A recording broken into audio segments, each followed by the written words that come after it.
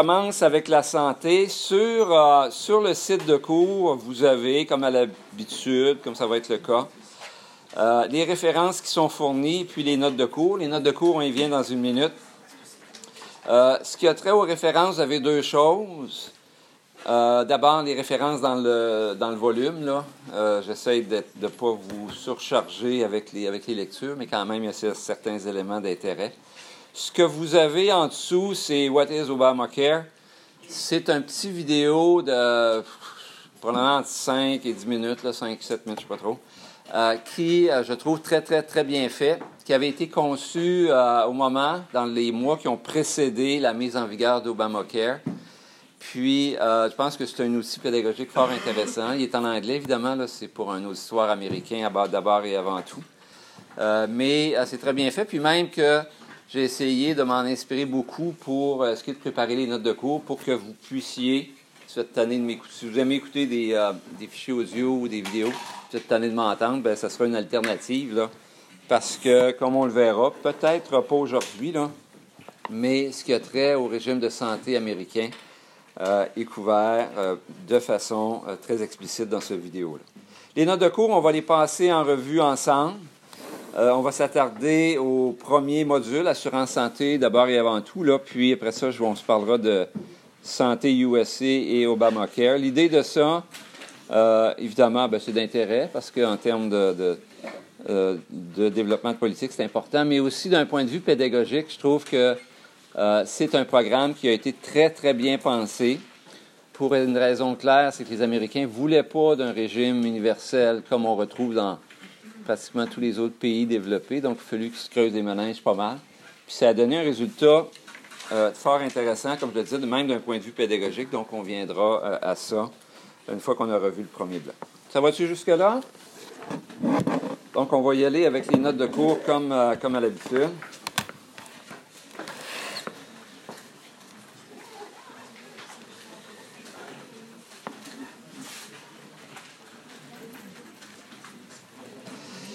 Donc, dans le module sur la santé, la façon dont c'est structuré, on va commencer par les objectifs généraux, parce que c'est important quand on regarde des besoins de protection ou la façon dont sont bâtis les régimes pour couvrir des personnes face à certains risques, il faut d'abord avoir à l'esprit quels sont les objectifs qu'on poursuit.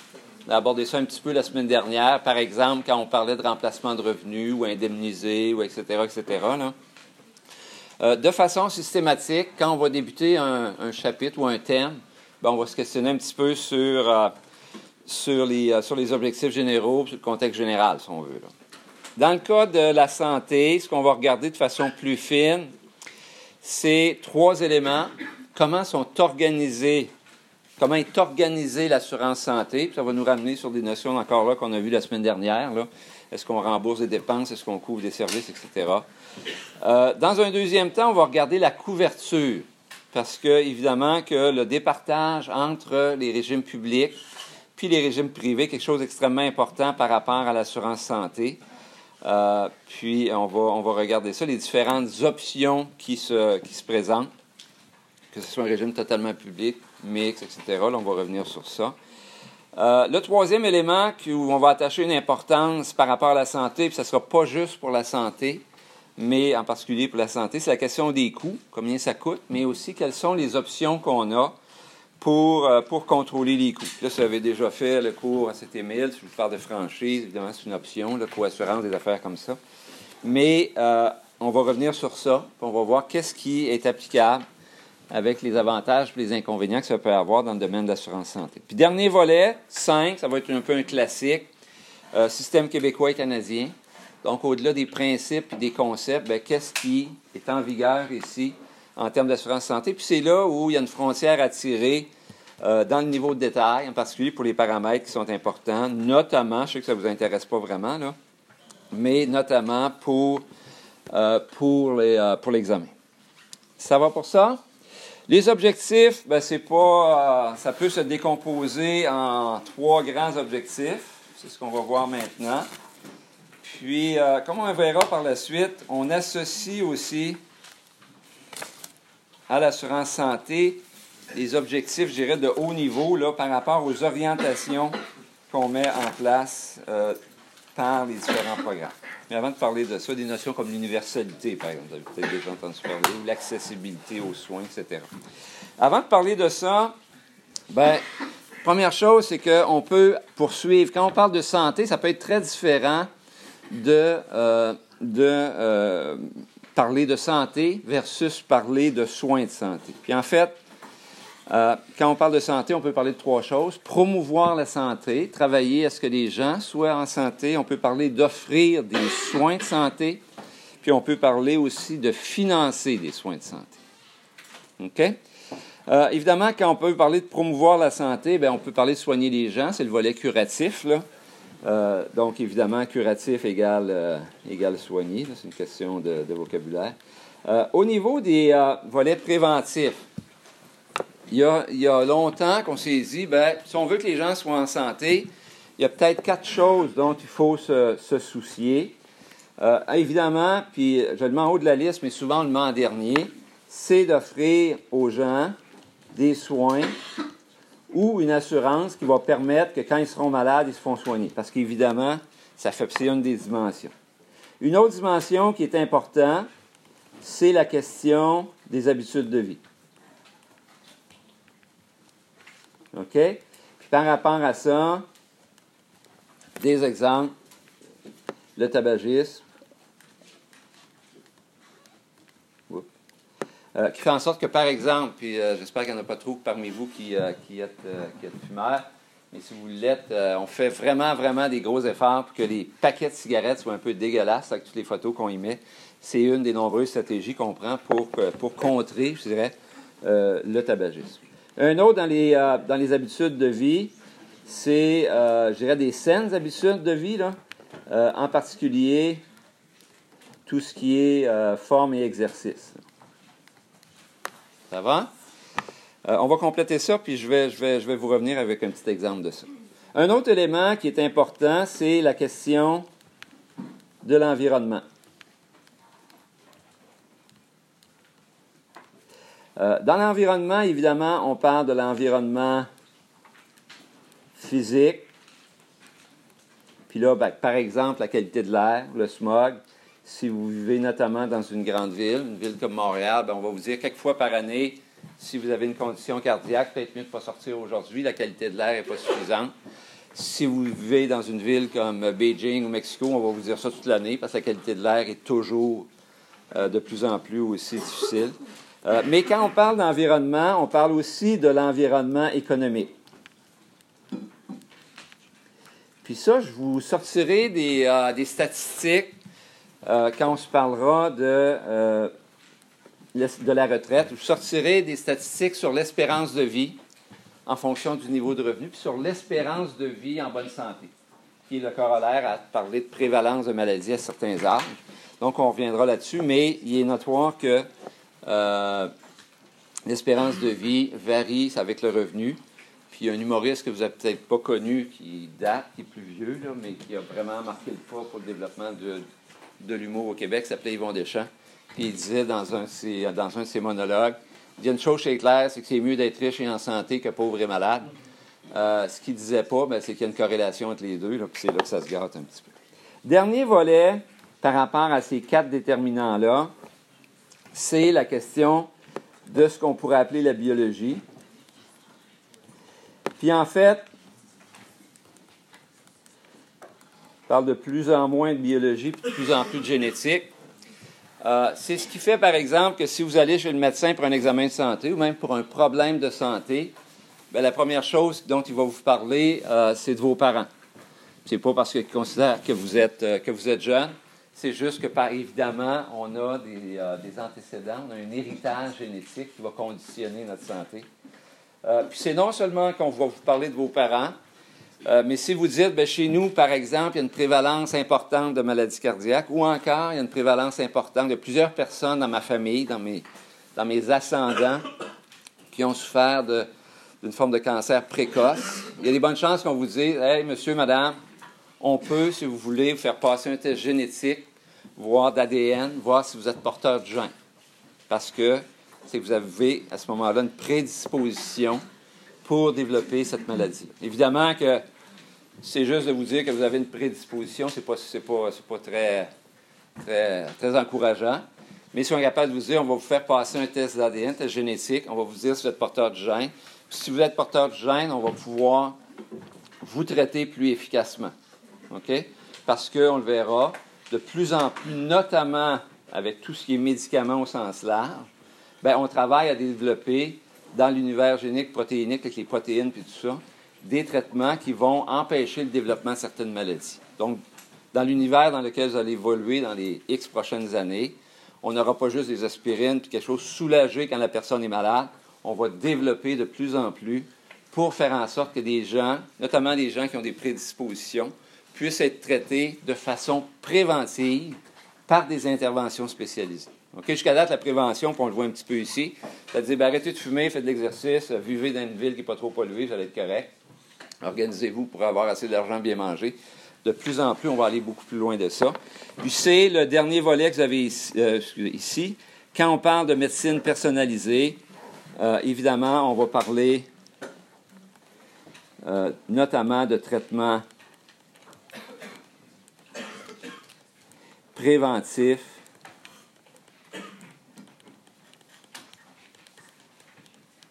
liés à ce que j'appellerais une prédisposition, là.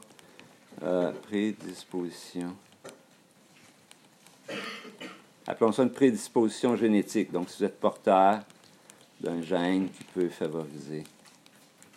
Mais ça peut être beaucoup plus large que ça. Vous savez que le pharmaceutique, tout l'univers des médicaments, c'est aussi une business d'argent. Fait qu'il y a des compagnies qui ont fait des études, puis avec l'objectif clair, en fait, un double objectif clair, un qui était d'abord de montrer que le médicament qu'ils avaient développé pouvait être efficace pour prévenir l'apparition de certaines maladies. Par exemple, liées au cholestérol, liées à la tension artérielle, tous ces bebelles-là amenant des problèmes cardiovasculaires. OK? Ils ont dit, nous, on va vous démontrer scientifiquement, par des suivis, on les prescrit à des gens, puis on regarde comment évolue leur état par rapport à des gens qui n'en prennent pas. Mais ce qu'ils ont voulu montrer aussi, c'est que ces médicaments-là avaient peu ou pas d'effets secondaires. Pourquoi? Parce qu'à partir du moment que tu dis, moi j'ai un médicament contre le cholestérol, il est efficace pour prévenir l'apparition de problèmes cardiovasculaires, puis en plus, il n'y a pas d'effet négatif. L'étape suivante à franchir, c'est de dire, il faudrait peut-être que tous les hommes de 45 ans ou plus qui sont qui en type prennent ce médicament-là. OK? Il y a un frein à ça, parce qu'évidemment, c'est le frein financier. Tu as beau dire que ça va faire en sorte que tu as moins de chances de développer la maladie, que tu n'as pas d'effet secondaire négatif, mais évidemment, il y a un coût très important. Puis ce coût-là, il est de plus en plus contré, où on peut le traiter de façon indirecte, soit par les tests génétiques, soit par des bonnes habitudes de vie. Donc, on dit aux gens, avant de prescrire à tout le monde qui prennent la petite pilule, là, détectons ceux qui sont le plus susceptibles d'avoir des problèmes de santé liés à cette maladie-là. Puis ça, génétiquement, ça se démontre. Puis les tests génétiques peuvent être complétés par exemple, si tu ne fais pas d'exercice, Joe, là, tu es pas mal plus à risque d'avoir un infarctus. OK? Donc, c'est tout l'univers de la prévention, puis comment ça évolue. Ça va pour ça. Dernière chose par rapport à ce merveilleux monde, j'attire votre attention sur une petite nouvelle, en fait, peut-être une grosse nouvelle, que j'ai mis en ligne. C'était dans la presse d'hier. La presse plus, en tout cas, là. C'est vrai, il n'y a plus de papier, là. C'est que tout le monde va tous passer par... C'est un article, donc c'est pas un article dans la revue Nature, là, c'est un article dans la presse du dimanche matin. C'est que vous imaginez un petit peu, là. Puis c'est par François Cardinal, de mémoire, il est l'éditeur en chef de la presse, puis qui cite une démarche qui a été initiée par Pierre Lavoie, que vous connaissez sûrement, là, qui est un triathlète accompli, mais aussi un gars qui est très mobilisé pour faire en sorte que les gens soient en meilleure forme. Ce que Pierre a dit, c'est on devrait peut-être permettre que les employeurs qui doivent payer des taxes d'assurance santé, une taxe spécifique pour l'assurance santé, plutôt que de payer la taxe, ou du moins pour une partie du montant qu'ils doivent payer en taxes pour l'assurance santé, pour financer tous les soins de santé, ils pourraient prendre cet argent-là pour implanter dans leur entreprise des gymnases, centres de conditionnement physique, espaces pour permettre aux gens de faire de l'exercice. Donc ça, c'est de la prévention, je dirais avec un grand P, là, qui amène à s'éloigner uniquement du côté curatif, du côté soin, puis dire allouons systématiquement des ressources pour favoriser des saines habitudes de vie. Puis si on fait ça, bien, les gens vont être moins malades ou ils vont être malades beaucoup plus tard dans leur vie. On va faire des économies. Même d'un point de vue économique, là, on peut argumenter que ça peut être bénéfique. C'est quand même quelque chose de très porteur. Puis, ben, en fait, le cardinal conclut en disant on verra ce que ça va donner, mais le gouvernement est en train d'étudier ça. Puis, tu sais, c'est pas impossible du tout que ça se concrétise. Il va y avoir un budget déposé au printemps, dernier budget avant les élections, etc. Là, le gouvernement pourrait saisir ça pour dire hey, regardez comment on est proactif pour encourager la santé des gens. Ça éviterait qu'on parle de rémunération des médecins parce que c'est qui est vulnérable là-dessus. OK, donc, je vous invite à lire ça. C'est un exemple là, de mesures liées à la prévention qui nous amène à déborder le cadre strict du curatif. Ça, c'est promouvoir la santé. Évidemment que quand on parle d'offrir une protection aux gens contre la santé ou contre la maladie, là, il faut offrir des soins. On va reprendre ça plus tard dans le cours ce matin, là.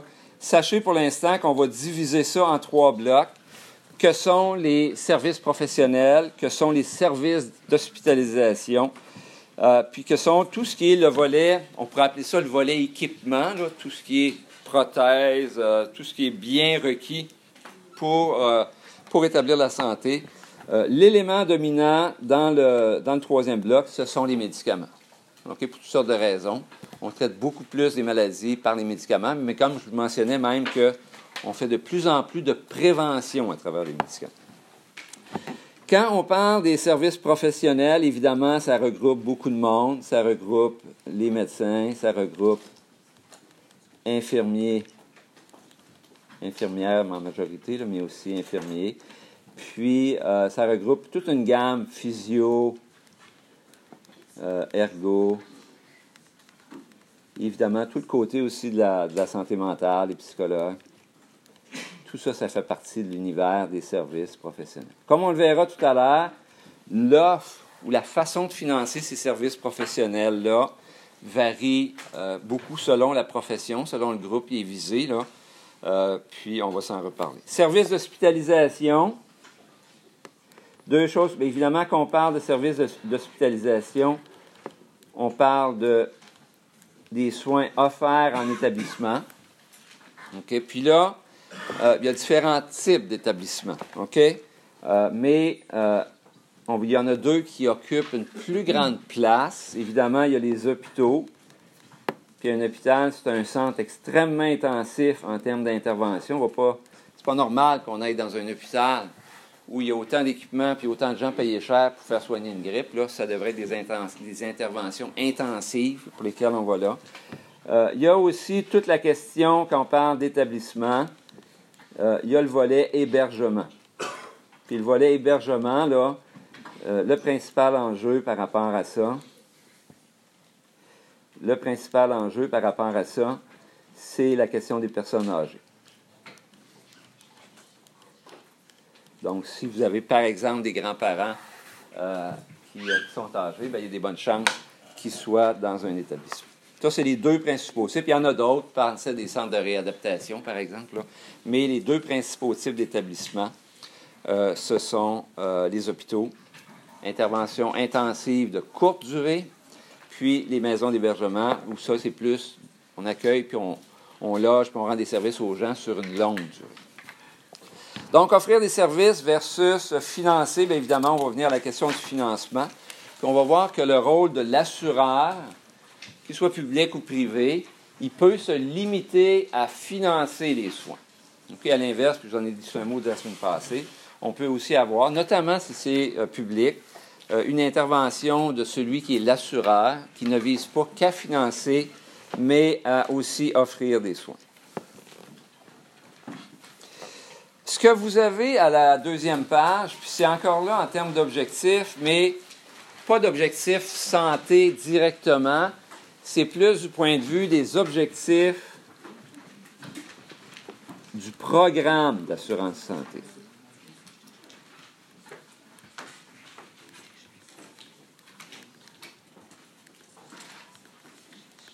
OK? Je serais porté à introduire ça en vous disant, si vous faisiez un sondage, au Canada anglais sur ce qui identifie ou ce qui définit la culture ou l'identité canadienne, je suis convaincu qu'une des premières choses qu'il vous dirait, c'est ce qu'il appelle Medicare. OK? Pourquoi je parle du Canada anglais? C'est qu'au Québec, du fait de la langue, culture différente, on a une identité qui est plus façonnée en fonction de ça. Mais le Canada anglais, par exemple, du fait de la proximité des Américains, qui ont évidemment une culture très, très forte, puis même, je dirais, une culture envahissante à bien des égards, bien, c'est pas toujours évident de définir ton identité quand tu as un voisin qui est aussi gros, puis qui te fait autant, qui t'amène autant le soleil ou l'ombre, là, dépendant comment vous voyez ça. Mais une des choses sur lesquelles les Canadiens se reconnaissent par rapport aux Américains, c'est le système de Medicare, qui est un système, je dirais, à la base publique,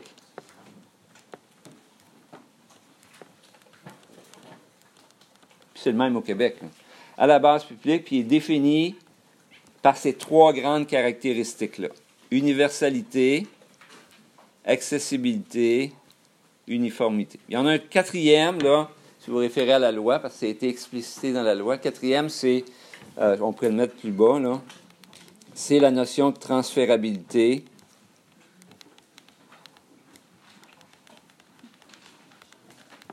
C'est la question de la couverture entre provinces. C'est-à-dire que ce sont les provinces qui mettent en place les régimes d'assurance santé. Puis, bien, si vous changez de province, que ce soit pour une fin de semaine ou pour 6 mois ou 1 an, bien, vous devez demeurer couvert, même parce que vous êtes dans l'univers canadien. Mais les trois principales, c'est universalité. Celle qu'on entend beaucoup, beaucoup parler, ou le plus, c'est la question de l'accessibilité. Quand on parle d'accessibilité, on parle beaucoup des questions de délai de traitement. OK? Parce que dans les faits, ce qu'on a dit, c'est qu'on va se donner un régime qui est universel. OK? Donc, on va couvrir les citoyens pour une gamme de services très large. Ça, c'est ce qui figure en haut de la page, le premier point. Mais évidemment, tu as beau dire, hey, j'offre des super beaux services. Si vous êtes malade et vous allez à l'urgence, vous allez avoir là une intervention de haute qualité, de haute intensité, avec tout ce qu'il faut comme équipement, etc. Sauf que si on vous dit, bien, si vous venez à l'urgence, puis ça prend 24 heures, bien, on va espérer que ce ne soit pas une condition trop urgente, là. Ça, c'est la question de l'accessibilité. OK? Évidemment, quand on parle d'accessibilité, on parle aussi de dollars. C'est la question de pas de freins financiers. C'est-à-dire que les gens ne devraient pas être privés de soins de santé parce qu'ils n'ont pas les moyens de payer pour les soins de santé. OK? On va voir que, quand on va regarder Obamacare, c'est un enjeu. Ça ne s'est pas traduit par la mise en place d'un grand régime public universel, bien différent, mais on avait quand même cet objectif-là, que l'accessibilité financière soit réduite au minimum. Ça va? Dernier volet, c'est l'uniformité. Ça, l'élément important par rapport à ça, c'est beaucoup la question de la cohabitation du public puis du privé. Pour parler en termes peut-être un peu crus, mais que les gens comprennent en général, là, c'est la question de la médecine des riches versus la médecine des pauvres. Donc, en théorie, on peut dire, il y a un service offert pour tout le monde. OK? Par exemple, il y a des services qui sont offerts à l'hôpital, puis il y a des mêmes services qui sont offerts dans la clinique à côté. Si vous voulez un rendez-vous à l'hôpital, ça va prendre 6 mois. Si vous avez l'argent, vous pouvez aller dans la clinique à côté, vous allez payer, mais ça va prendre 2 jours. OK? Donc, est-ce que c'est le même service qu'on offre? Du point de vue d'uniformité aussi, vous avez la question, par exemple, les services en région versus dans les grands centres, là, mais on ne s'embarquera pas dans cette dynamique-là. D'abord, on va revenir sur ça. Évidemment, on va parler tout à l'heure de régime optionnel, régime universel, régime sélectif. On va parler d'un peu de financement aussi, là, bien qu'on va y revenir dans la deuxième demi-session. Là.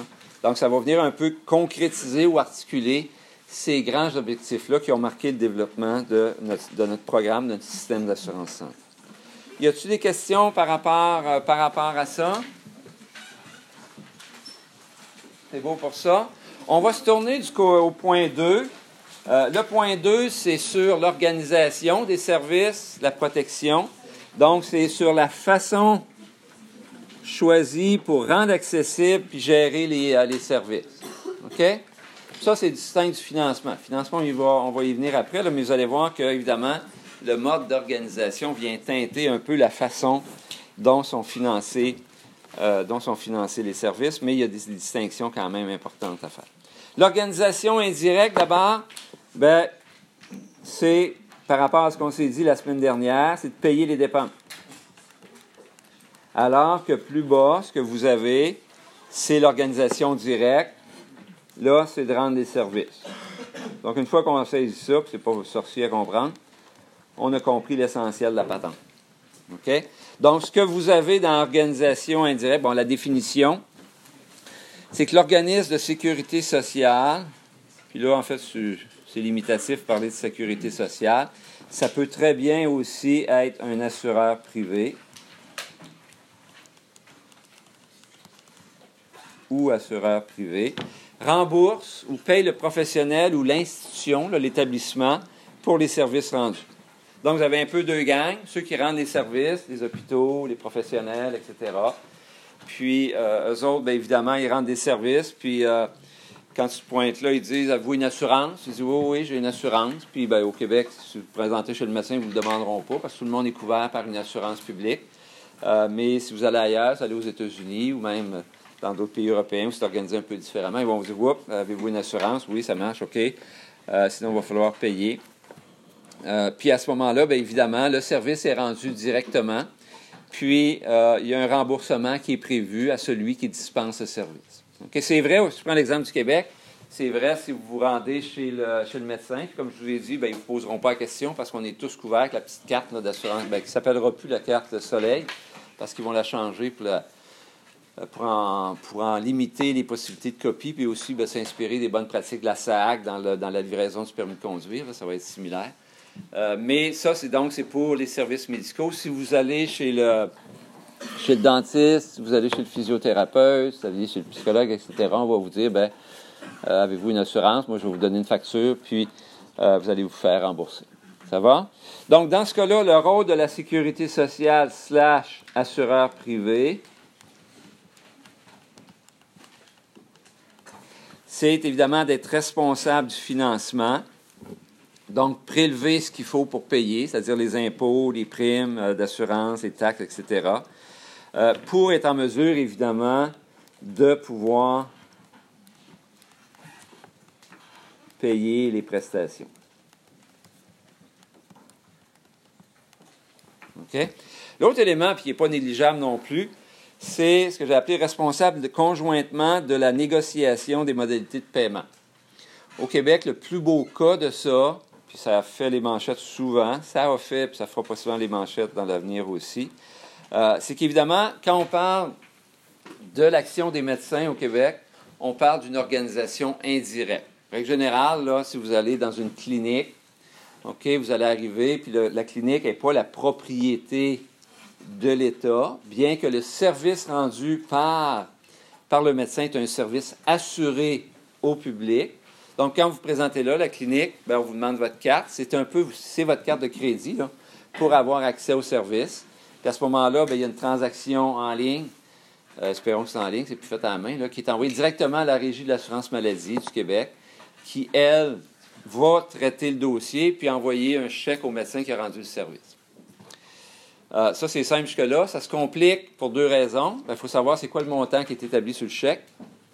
Puis aussi, évidemment, que quand vous avez une intervention d'un médecin, ce n'est pas toujours la même intervention. Même pour une même spécialité, ce n'est pas toujours la même intervention. Ça peut être quelque chose qui prend 5 minutes, ça peut être quelque chose qui prend beaucoup de temps. Donc, il y a une tarification des actes médicaux au Québec qui fait en sorte que vous présentez votre carte, puis avant d'être envoyé à la Régie de l'assurance maladie du Québec. Il faut que quelqu'un coche c'est quoi le but de l'intervention, c'est quoi la nature de l'intervention. Puis ça, bien, ça va déterminer le montant qui va être retourné, qui va être inscrit sur le chèque. Okay? Puis ça s'est complexifié de façon assez impressionnante. Je ne sais pas combien il y a d'actes médicaux différents au Québec. Là, même, je pense que je ne suis pas sûr qu'il y a quelqu'un qui comprend quel portail global, là. Mais ça a évolué au fil du temps. Puis quand je vous parle de responsable conjointement de la négociation, bien, ça veut dire que le gouvernement, qui est l'assureur public, doit s'asseoir avec les fédérations de médecins, la FMOQ, la FMSQ, Fédération des médecins omnipatriciens du Québec, Fédération des médecins spécialistes du Québec. Ça, c'est essentiellement là, des syndicats qui représentent les médecins. Puis là, ils négocient. Ils négocient le tarif, ils négocient les actes, ils négocient tout ça. Puis, un coup, c'est réglé, ils font des belles annonces. On a convenu d'une entente avec les médecins pour les 10 prochaines années, puis voilà, ça continue. OK? Ça, c'est le cas. C'est un beau cas, là, un beau cas d'espèce pour faciliter la vie des profs qui enseignent ça. Médecins au Québec. Mais vous avez aussi toute la question, par exemple, des assureurs privés au USA. OK? Au USA, on n'est pas dans un contexte de régime public, du moins la majorité du système est financé sur base privée, mais ça ne signifie pas que le médecin peut charger ce qu'il veut, Il y a des négociations. Les assureurs privés ont travaillé très fort depuis plusieurs années pour essayer de limiter les coûts en essayant d'introduire certaines modalités, puis d'une certaine façon négocier ça, ou à la limite imposer ça aux médecins, pour justement contrôler ce qui est payé puis avoir un mot à dire sur le niveau des honoraires qui sont chargés. Ça fait en sorte que l'administration du système américain est beaucoup plus compliquée, là, parce qu'il y a bien des intervenants, là, mais il y a aussi donc une négociation sur les modalités de paiement, dans quelles conditions tu peux prescrire telle affaire, dans quelles conditions on va rembourser telle affaire. Puis évidemment, ça doit être respecté par ceux qui livrent les services. Sinon, bien, l'assuré ou celui qui a droit ne sera pas payé. Là. Ça va-tu pour ça? Donc, organisation indirecte, payer des dépenses. Par opposition, bien, l'organisation directe, c'est la sécurité sociale. On pourrait toujours dire l'assureur privé, mais c'est plutôt rare que des assureurs privés vont se lancer dans l'offre de service. OK? D'abord, ça serait mal vu des assureurs en disant que ça limiterait beaucoup le choix du patient.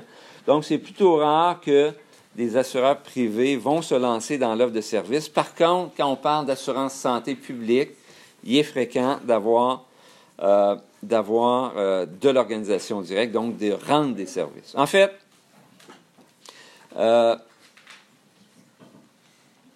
au Québec, l'organisation directe, elle sert beaucoup pour l'hospitalisation.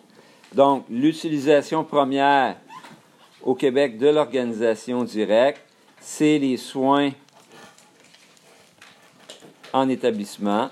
C'est-à-dire que les établissements de santé, notamment, évidemment, les hôpitaux, sont la propriété de l'État. OK? À l'inverse, l'organisation indirecte, bon, il y a la question des services professionnels, notamment la question des médecins au public, mais aussi d'autres professionnels au niveau du privé. Puis il y a toute la question aussi des médicaments. Donc, les médicaments, quand vous allez acheter chez le pharmacien, bien, c'est un assureur, qui peut être public ou privé, qui va vous rembourser, ou à la limite qui va vous rembourser le pharmacien. C'est une stricte question de modalité de paiement, là, à savoir si vous devez débourser puis vous faire rembourser par l'assureur, ou si vous payez juste l'équivalent d'une franchise, puis l'assureur rembourse directement le pharmacien. Là, ça dépend, là, on y reviendra. Là. Mais à la base, c'est de l'organisation indirecte. OK, donc, évidemment, l'organisation directe, c'est présent notamment pour les services d'hospitalisation. Évidemment, ça s'est fait ici, puis c'est en voie de se faire dans des pays qui n'ont pas le même niveau de développement par rapport à leur système d'assurance santé. À un moment donné, ces services sont non disponibles, il faut que quelqu'un parte la roue, là. Puis souvent, c'est les gouvernements qui bâtissent les établissements ou les rendent disponibles les services directement pour s'assurer qu'il y en a du service. Ça va? Bon, les avantages. Ici, je parle des avantages de l'organisation directe puis les désavantages de l'organisation indirecte. On peut un peu flipper ça, là, puis ça vous donne une idée un petit peu. Les avantages d'un sont un peu les inconvénients de l'autre, si on veut. Là. Dans ce sens-là, ce qu'il y a là s'applique d'une certaine façon aussi à l'idée de l'organisation indirecte. Dans le cas de l'organisation directe, bien, premier avantage qu'on y voit, c'est meilleur contrôle de l'offre. OK? Puis je serais porté à dire meilleur contrôle de l'offre, surtout si patient ne paye pas.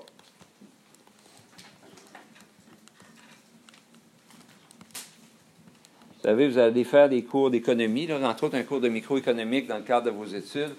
Il va vous parler de l'offre et de la demande. Plus le prix est bas, bien, plus l'offre est grande, plus la demande est grande. Bien, évidemment qu'en assurance santé, puis on le verra tout à l'heure, là, il y a d'autres éléments qui militent en faveur de ça aussi. Là. Mais dans le système d'assurance santé, s'il n'y a pas de frein financier, si on ne paye pas, il est naturel qu'on soit tenté de consommer davantage, de demander davantage de services. Donc, si le patient ne paye pas, ça implique une croissance naturelle de la demande.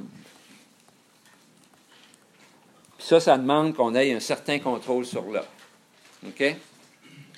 Au Québec, les médecins sont occupés. Vous allez vous en former 2 fois plus à partir de maintenant. Ils vont quand même être occupés. OK? Parce que, évidemment, bien, ça va être tentant pour vous d'aller voir si vous savez que vous pouvez avoir un rendez-vous très facilement. Ça va être tentant pour eux aussi de dire, bien, moi, j'ai le temps, j'ai des plages horaires pas trop chargées, tu reviendras me voir, on va faire un suivi. Alors que s'il est booké juste là, il va sélectionner les gens pour lesquels il va demander un suivi. OK? Donc, ça augmente la demande. Puis si on n'a pas un contrôle de l'offre, bien, ça crée un problème. L'autre volet, c'est meilleure coordination et meilleure répartition. Parce que bien, ce n'est pas simplement l'offreur de service qui décide ce qu'il offre, bien, c'est celui qui est responsable de livrer le service, c'est-à-dire celui qui paye en bout de piste, qui décide qu'est-ce qui va être offert comme service.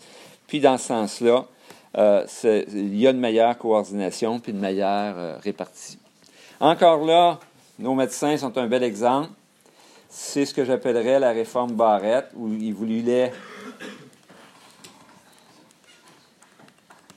encadrer l'offre, puis je dirais le nombre de patients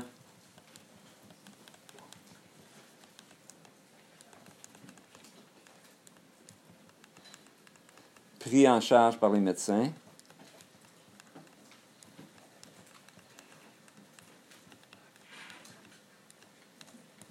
Mais les fédérations n'ont pas aimé ça, puis son boss non plus, fait qu'ils l'ont comme... C'est vrai, il y avait une question tout à l'heure. Oui. Étant donné que les médecins sont rémunérés à l'acte, Oui. on a un bon incitatif à comme Oui. toujours viens me revoir, viens me revoir. Tu peux aller dans les autres provinces aussi? Beaucoup. Oui. Mais c'est un enjeu extrêmement important. Oui. C'est pour ça que, tu sais, à partir du moment où le médecin est rémunéré à l'acte, ce qui fait bien au Québec, c'est que l'État paye les médecins qui sont rémunérés à l'acte. L'État finance aussi les universités qui forment ces médecins-là. Okay? C'est ce qui fait que c'est si contingenté pour aller en médecine, parce que c'est le même payeur en bout de piste, c'est le gouvernement, puis il dit, bien, si je laisse les universités former trop de médecins, ça va me coûter plus cher, parce que le médecin, il y a un incitatif à avoir des patients, parce que plus il envoie, plus il est payé, mais aussi, c'est un engagement envers sa job. Il dit, il va soigner du monde, je vais en voir. Puis l'autre volet, ça c'est l'offre. L'autre volet, c'est la demande. C'est que le patient ne paye pas. Ça fait que on va y venir. Non seulement le patient ne paye pas, mais en général, si tu vas au garage et tu choisis entre une Kia et une Mercedes, tu sais que tu n'as pas le même produit. Hein? 2, tu sais un peu ce que tu as besoin. Mais si tu te sens mal, tu vas voir le médecin. Si tu vas le voir, c'est parce que tu ne sais pas ce que tu as. Tu ne sais pas ce qui est requis pour te soigner. Tu ne sais pas si le médicament qu'il va t'offrir est efficace. Tu ne comprends rien là-dedans. C'est pour ça que tu vas le voir. Fait que là, il y a un déséquilibre. Tu sais, ça ne marche pas naturellement. Fait que ça prend un contrôle de tout ça. Sinon, ça va faire en sorte que ça va coûter extrêmement cher. D'accord? Donc, meilleure coordination, meilleure répartition. L'autre volet par rapport à la coordination et la répartition, puis on en parle un petit peu dans le volume de référence, c'est en région. En région, ou je dirais en zone défavorisée économiquement, là,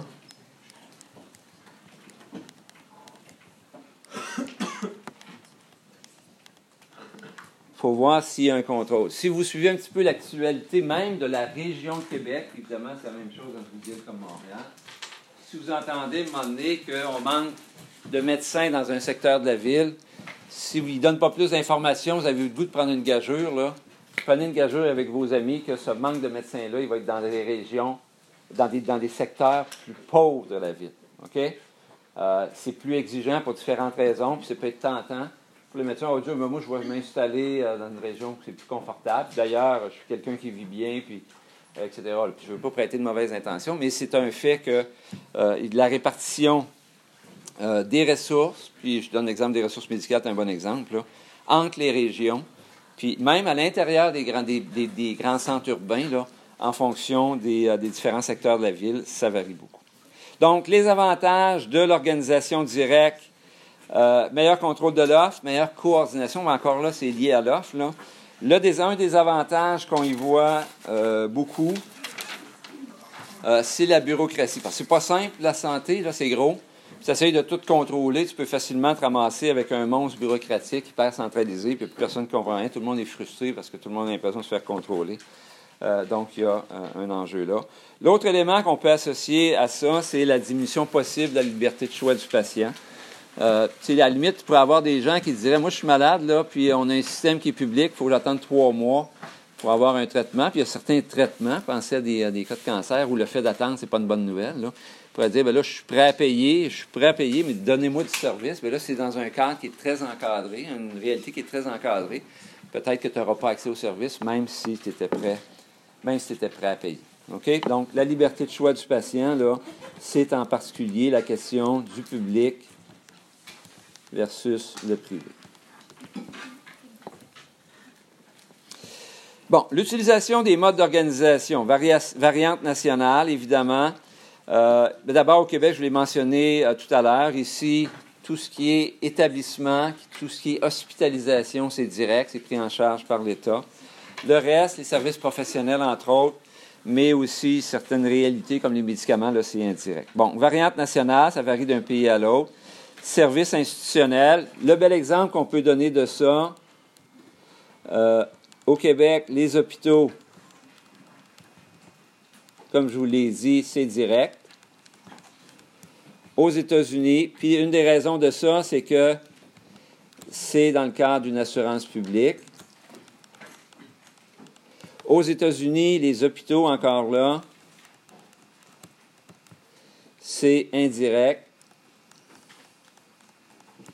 dans le cadre d'une assurance privée. La logique simple, comme je vous dis, c'est beaucoup plus rare que des assureurs privés vont s'embarquer dans le fait de rendre directement des services.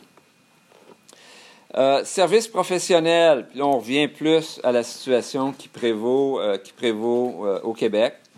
Je donne l'exemple clinique privée versus CLSC. On en parle un petit peu dans le livre aussi. Quand on a mis en place l'assurance qui assure la couverture des services rendus par les médecins au Québec, bien, il y avait déjà une pratique bien établie que les médecins étaient en clinique privée. Puis ça, bien, c'est évidemment, si je prends l'exemple des médecins ici, là, c'est le matin qu'on parle des médecins. Là. Clinique privée, ici, bien, évidemment, c'est indirect. Mais aussi, ça a été mentionné tout à l'heure, là, on était dans un contexte de rémunération à l'acte.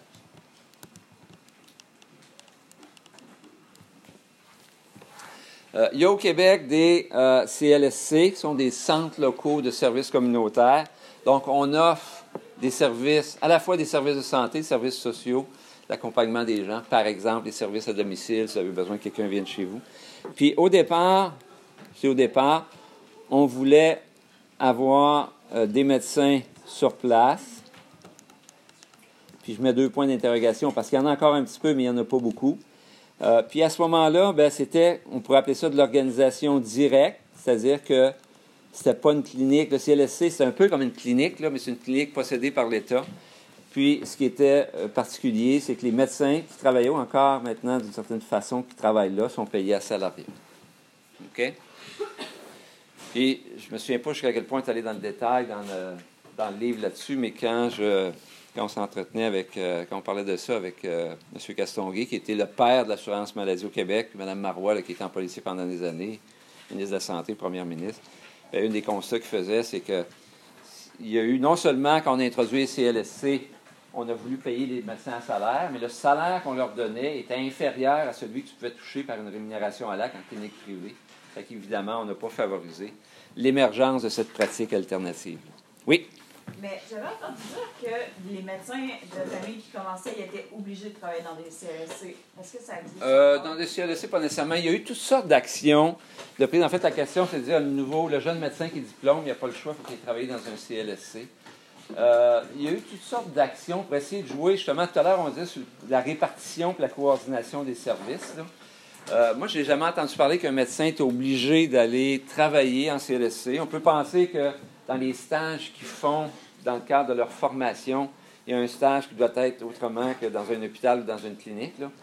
Mais pour travailler, dire une fois que tu es diplômé, je n'ai jamais entendu. Par contre, ce qu'on a beaucoup essayé de faire, c'est de les envoyer en région, notamment ceux qui viennent des régions, qui viennent étudier dans les grands centres pour leur étude. Il me semble que c'est normal qu'il y ait une couple qui retourne dans les régions. On manque de médecins dans les régions. Donc ça, il y a eu des actions de prise dans ce sens-là, mais pas vraiment, à ma connaissance, au niveau des CLSC. Là, pour celui qui a fini, dans le cadre de des résidences, d'internats, tout ça, on peut très bien prévoir dans un milieu plus communautaire, là, mais en termes de pratique, une fois que la personne est diplômée, là, je penserais pas. Ça va? Les autres professionnels, bien ici, regardez, on a 3 beaux exemples. Là. Les médecins, on en a parlé beaucoup. Évidemment, les médecins au Québec, c'est de l'indirect public. Les infirmières, c'est du direct, parce que les infirmières, ils travaillent dans des établissements, beaucoup dans des hôpitaux, évidemment, certaines dans des CLSC. Donc, ce sont des employés de l'État. Si vous êtes infirmière, vous êtes infirmier, vous avez un salaire, puis par la même occasion, vous cotisez au régime de retraite des employés de l'État, vous êtes vraiment un employé du gouvernement. Les médecins ne sont pas des employés du gouvernement. Il y a une assurance qui fait en sorte que c'est le gouvernement qui paye leurs honoraires, mais ils ne sont pas des employés de l'État. Finalement, je prends l'exemple des physiothérapeutes. Bien, c'est de l'indirect privé parce que les services, bien, à part quelques exceptions près, là, les services de physiothérapie, les services d'ergothérapie, services dentaires, services psychologues, ce n'est pas assuré par le gouvernement. On le verra tout à l'heure dans une assurance privée. On reviendra à notre relevé de ABC, là. Ça peut être assuré au privé, mais c'est à ce moment-là de l'indirect privé. Médicaments et équipements. En général, médicaments et équipements, en général, ça va être de l'indirect. OK? Puis je dis indirect, j'associe ça en externe, c'est que grosse partie des médicaments qui sont consommés par des gens qui ne sont pas dans des hôpitaux. OK? Donc, la majorité des médicaments qu'on consomme le sont alors qu'on est chez nous, alors qu'à la limite, on continue de travailler et tout. Il y a certains médicaments ou certains équipements qui sont rendus en établissement, puis là, ça peut être en direct. Puis vous allez voir dans le chapitre 6, là, une des raisons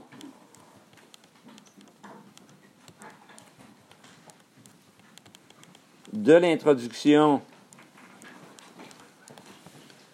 du régime général d'assurance médicaments, qui est le régime public, ça a aidé de corriger une distorsion.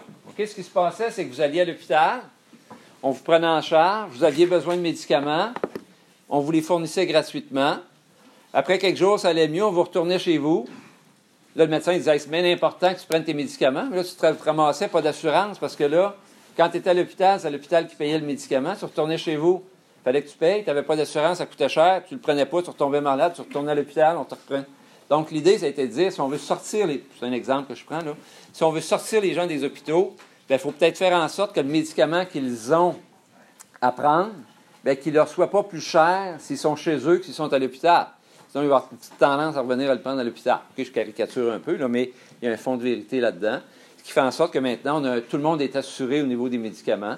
Ce qui ne signifie pas que c'est du direct, c'est de l'indirect, le régime général, mais on a offert une protection, une assurance qui n'existait pas nécessairement avant.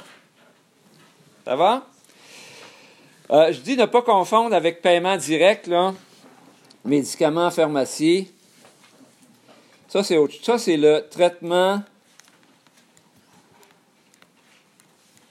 automatisé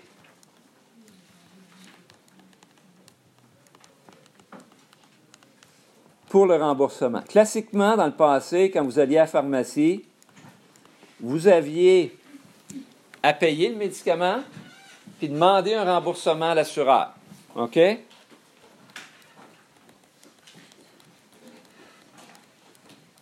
Dans le passé, c'est le patient qui se faisait rembourser par l'assureur.